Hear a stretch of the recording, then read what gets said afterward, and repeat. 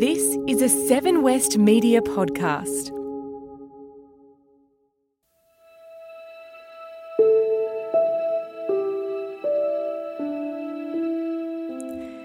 Hi, welcome to Newsfix from 7 News. I'm Cyan Doherty.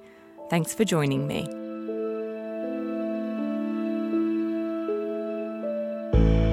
The tensions in trade relations between the US and China was first a problem for politicians and then large businesses.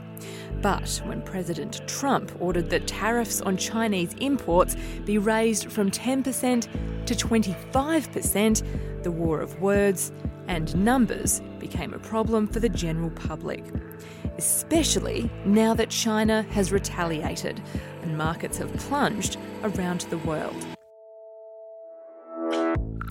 As the two superpowers fight over economic, security and trade policy settings, who will be the losers and who will be the winners of a trade war? And how will it impact Australia? I asked Tim Murray, a long-time China researcher and observer, and Tracy Colgan, a director of AustCham Beijing and an influential China business advisor.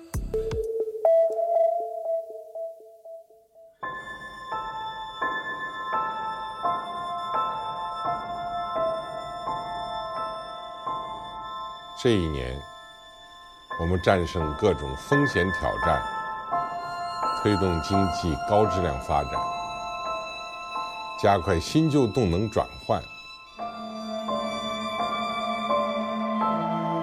The U.S.-China trade war intensified today as the Trump administration increased tariffs on imported goods from China. China has been taking advantage of the United States for many, many years. I'm not just talking about during the Obama administration. You can go back long before that. And it's been taking out $400, $500, $600 billion a year out of the United States. And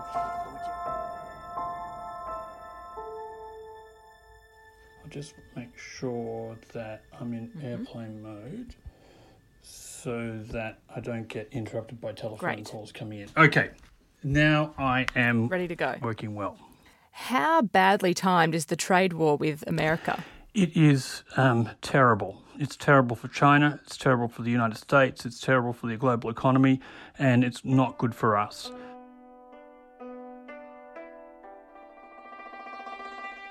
Tim Murray went to China in 1989 as a student, then lived and worked there for 20 years, including a time when he marketed Foster's beer made in China to Mongolia.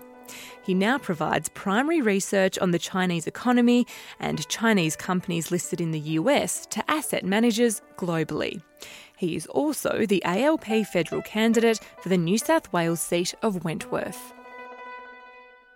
There are estimates that this will take 1% off the growth of China, and that will have a direct impact on Australia's exports of commodities in both volume and price. The United States is in a stronger position than China to sustain a trade war. Their economy is stronger, their unemployment is low, it's about 3.6%. And despite the fall in Wall Street last night of 2.4%, it's still up 12% on the year. Today, the moment the market's been dreading, China's clapback at the U.S. as it slaps... America is less reliant on trading. They trade about 26% of their GDP, whereas China trades about 40% of their GDP. They're weak, and so they're much more exposed to this trade war, and it will have a very negative impact on China and therefore on Australia. So, Tim, if we look at the big picture, how did China get to this point where it's one of the main economic powers in the world? Where did it all begin? It began with industrial investment in machinery and factories. It later moved on to a housing boom and an infrastructure boom. Now we find ourselves where they've built just about anything you could build and they've got too much. So there's overcapacity in industry, there's excess housing, and there's more than enough bridges, roads and airports. And that really has the country in a dilemma. Their political system is structured to deliver a strong, centrally planned economy, and now they need to change. They need to change to move to be a consumer-based economy and to be a service-based economy, and their political structure doesn't match that. And we're now seeing this economy at the limits of its growth. And how has Australia tied into that economy in the past couple of decades? It has been wonderful for us. We have seen our uninterrupted growth for nearly 30 years is a direct function of China's fixed asset-led growth. That is via our exports of steel and coal to China, which is turned into steel and fuels the building of factories, roads, houses and bridges.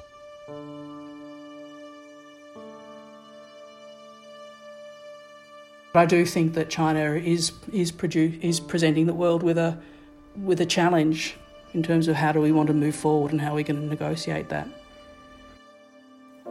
Tracy Colgan went to China in the 1980s to study on a Qantas bursary and followed that with a scholarship at Wuhan University. She has now lived and worked in China for 30 years, advising foreign and local companies on doing business in each other's territories. Tracy is also a board director of AustCham Beijing and a director of Advanced Global Australians. Obviously in Australia we hear a lot about President Trump, but can you tell us a little bit about, the Chinese president, Xi Jinping? Who is he? What's his vision for China? And I suppose how does he relate to Australia? Xi Jinping was the son of a very famous Communist Party official. And so he grew up in the Cultural Revolution in China. So he's been formed by those sorts of experiences. He spent some time in the US as a student. So he's had exposure to the West. But on return, he's a very efficient politician. He really has a vision for China, and you may have heard of him talking about the Great China Fuxing, resurrection. So it's essentially the rebirth of the Great China. And he's really harking back to that expectation that China should play a leading role in the world and that China is a great nation, which it is. A lot of commentators equaled that to something along the lines of the great American dream. It's more than just owning a house and owning a car. It's really talking about China's perceived decline over the past 200 years and its role in the world, whereas in the Tang Dynasty, China was the greatest culture in the world, the greatest economy in the world. And so you've seen now China being far more assertive, South China Sea wanting to have a role on world diplomatic platforms, being far more assertive of what they perceive as internal issues and their sovereignty, and far more aggressive internally in terms of control and ensuring that the country is able to maintain some stability as it moves through this change in their economic model, which is causing some difficulties. So ironically, he's kind of trying to make China great again. Yes, he is. Yes, you could say it like that. It's a thing, isn't it, in the world? Yeah, absolutely. That really taps into the wishes of the Chinese people. For many Chinese people, they're very proud of the way China's developed since it entered the WTO, and that was really the point where you see that inflection up and very strong growth, very fast growth. People of China are becoming more assertive in terms of having expectations around environment and lifestyle and education and those sorts of things. And the government does try to respond to that. There's a great deal of pride that China's taking a role in the world, enormous pride that China's economy has grown to the point where it's just about to peak the US's. And there's a strong belief that that's China's rightful place. There are the great world tensions between the United States and China, and my view has always been is you don't have to pick sides in that. You don't have to walk away from the relationships that you have, that you stand by your friends and you stand by your customers as well. China is an incredibly important country for Australia's future.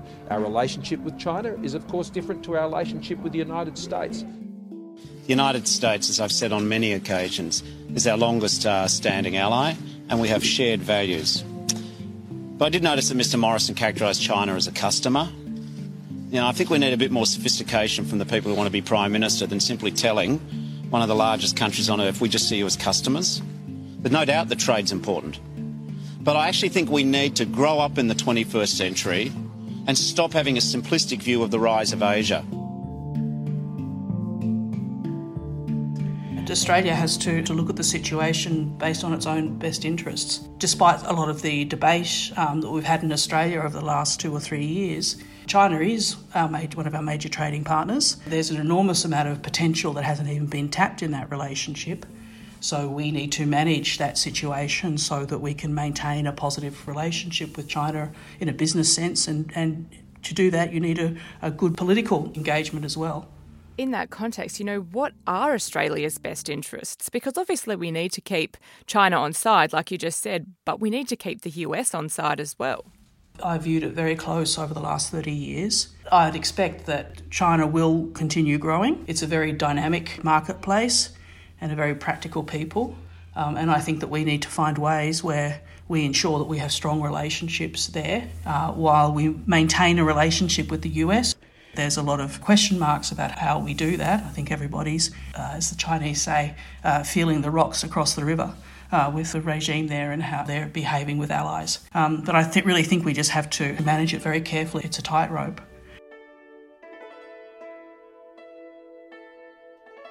It seems the wine industry may be typical of our place between the US and China.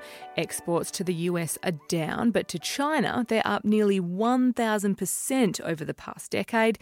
So what does that tell us about where we sit with these two economies looking into the future? Australia's wine has been really well received in China. It's commonly available right throughout the country. I've been to very remote regions and been offered a bottle of Jacob's Creek when I sat down at a Chinese restaurant. I think consumers have accepted it, and it's a growing category in China.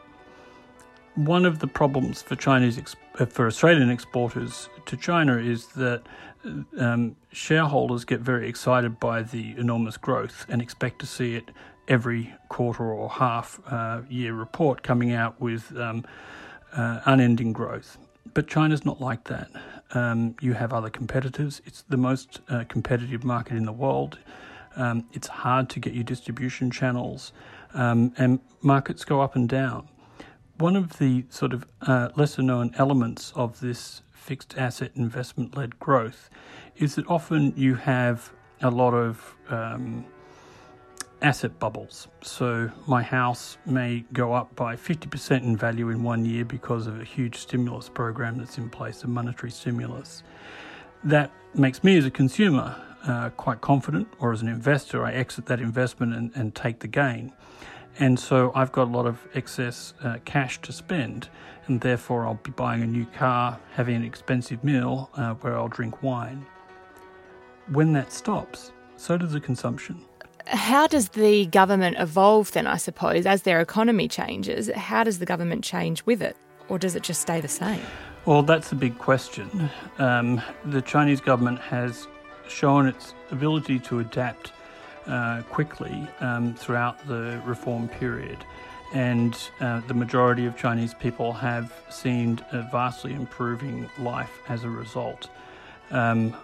I'm not sure if we're in one of those periods now or if this could be a poor period, but I'd like to think that the creativity and goodwill of the Chinese government will win out, and we'll see this period pass and move into a more flexible form of government. Myself, being in my late 20s, I've always kind of taken globalisation for granted. But this interesting sort of development with protectionism and trade wars, do you think this could topple the global world economic order as it's been for the last few decades? Or do you think this is sort of a blimp in the road and we'll move on and continue to grow? I think there's going to be a change in the way that we work ongoing, and that's because of the rise of a country like China, which has a different value system, but it's a different political system, and they view issues differently to the Western bloc, and also a couple, Russia and others who would be supporting this. I think that's going to force changes. So it's when you see governments talking about reinforcing the need for a rules-based global order, that's in response to the fears that this could develop into something that's no longer rules-based. Countries like Australia, middle-sized countries, in that sort of environment would find it much more difficult to have an influence on the world stage or influence outcomes. Should we be scared or excited? I think that Australia needs to be very strategic, as this goes back to the partnerships that we were talking about earlier. It's one of the reasons why we really should be doing everything we can to have a strong relationship and open communication with China, whether that be business to business or people to people or government to government, so that we can go and manage things as they happen. I think it's not a case of being scared, but I think it is a case of going into it with our eyes open and being strategic about how we engage in the world as we move into these sorts of changes. I feel like I should start learning Mandarin. Everybody should learn Mandarin. Yeah. I think it should be obligatory. One thing you find that for Chinese, they have a much better understanding of our society than we do of theirs. And that's something that I think is a real problem in Australia.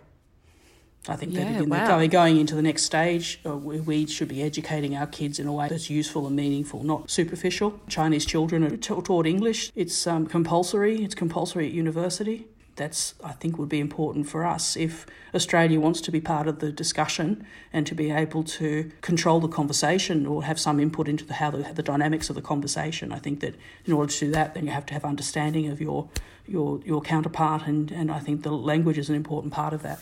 Yeah, definitely. So it's not just political sort of nous we need, it's cultural, societal, educational. Yes. Yeah, quite holistic. Beyond our Chinese Australians, who are a wonderful resource, that knowledge should be in the hands of non-Chinese Australians as well, because they're really, the potential for the relationship to grow is still there. I think there's far more than selling iron ore. Of course, the G20 happens in Japan next month, and I think Trump has said he'll meet with Xi Jinping. Do you think that could come up with a solution there? Or? Oh, absolutely. I think one-on-one meetings work well. Xi Jinping and Trump have had successful one-on-one meetings. I think one of the unusual elements of this round of trade conflict between China and the US is that China is wrong-footed because Trump is so unpredictable. They're used to being able to game the United States by predicting what actions they'll take and gaming them around that. Well, right now, a friend of mine visited Washington recently and met at least 4 people who said they thought they were in charge of the China trade talks. It's a mess. And I don't think Trump has even worked out what he wants and how he's going to negotiate. And so it's making it very hard for the Chinese. I think a face-to-face meeting would be a much better way to get a resolution. How risky is this? If the meeting isn't successful, how risky is this for the global economy? I think it could be a significant force to push the global economy into recession. So this is not some minor issue. This is the major issue for the global economy at this time. And how will that affect the lives of everyday Australians? We will export less commodities to China. We'll have less students studying here. We'll have less tourists coming here, which will mean we will have significantly lower growth. And that will put our budget into deficit. It will mean we'll have to borrow more. It'll mean our unemployment rate will go up. All of those things are disastrous for Australia. That sounds terrifying. It certainly does. And I think we've had a very long extended period of growth in Australia, and a period of recession is not something we've experienced in a long time. And I think that's something that we need to be ready for here. Looking at the recent events, Trump's most recent raising of tariffs and then him saying to China, don't retaliate. I mean, to such a proud and growing nation, isn't that kind of a red rag to a bull? Is it really such a surprise they've retaliated today? No, and it's not a surprise when we learned a couple of days ago the Chinese revealed part of their response as part of the negotiation. That wasn't a surprise either. A lot of that has roots in the World War I, World War II era, around the Treaty of Versailles, when parts of China were ceded off. There was settlements in Shanghai and Tianjin, Shandong, Beijing, which were occupied by foreign troops. That whole period was a period where people now look back with a great deal of indignation that China was treated in that way. So I wasn't surprised at all. You wouldn't want to underestimate them and their ability to negotiate, and they're also historically, fearless. There's certain lines in the sand that they won't cross, and so, that makes it quite dangerous when you're negotiating using brinksmanship as part of that negotiation. Absolutely. Well, Tracy, thank you so much for your time. That has been absolutely fascinating, and it's something that we'll definitely keep an eye on going forward. Great. Well, thank you very much. All right, Tim. Well, I think that's everything. Thank you so much. No It's been worries. a pleasure chatting.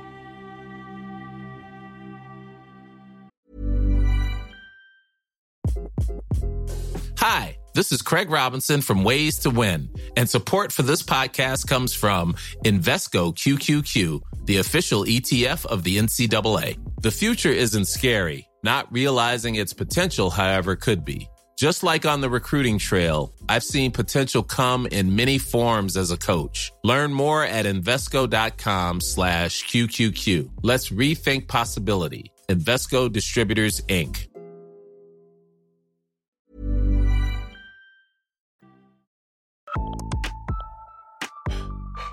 That is your news fix for this week. Every week, we'll dig a little deeper and go behind the headlines. Newsfix is produced by Seven West Media. Supervising producer is John Buck. Our executive producer is Nikki Hamilton. And the Director of News and Public Affairs is Craig McPherson. I'm Cyan Doherty. Thanks for listening.